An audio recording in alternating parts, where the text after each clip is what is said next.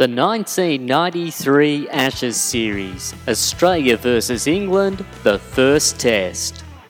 The 1993 Ashes Series is largely remembered for Shane Warne's ball of the century to dismiss Mike Gatting, but the opening game of the series had other memorable moments that we'll go through now. Australia batted first and made 289 in their first innings, with Mark Taylor setting the standard at the top of the order with a magnificent 124. Debutant Michael Slater made 58 at the top of the order as well, ensuring that there was a 128 run stand between the new pairing. The best of the bowlers for the English was Peter Such, who took 6 for 67, ensuring it would be an impressive debut for the off-spinner. The other bowlers to take wickets were Tufnell, who claimed 2 for 78, and De Freitas, who picked up 1 for 46. England's first innings was all out for 210, Captain Graham Gooch leading from the front with 65 at the top of the order, but unfortunately for him, he didn't have much support throughout the innings.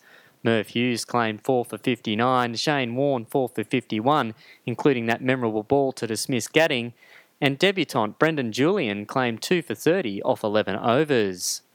Australia's second innings was impressive, making 5 for 432, with the top scorer Ian Healy finishing on 102 not out, and he was well supported by Steve Waugh, who made 78 not out. David Boone had earlier made 93 and Mark Waugh 64. England were left with 512 runs to chase, and it was always going to be a difficult task, but Graham Gooch stuck to his guns, making an impressive 133 before he was out bizarrely handled ball off the bowling of Merv Hughes. The best of the bowlers for the Australians was Merv Hughes, who claimed 4 for 92, and Shane Warne ensured he was man of the match, picking up figures of 4 for 86. It was a great start to the 1993 Ashes series for Australia and a memorable one in Australia's cricket history.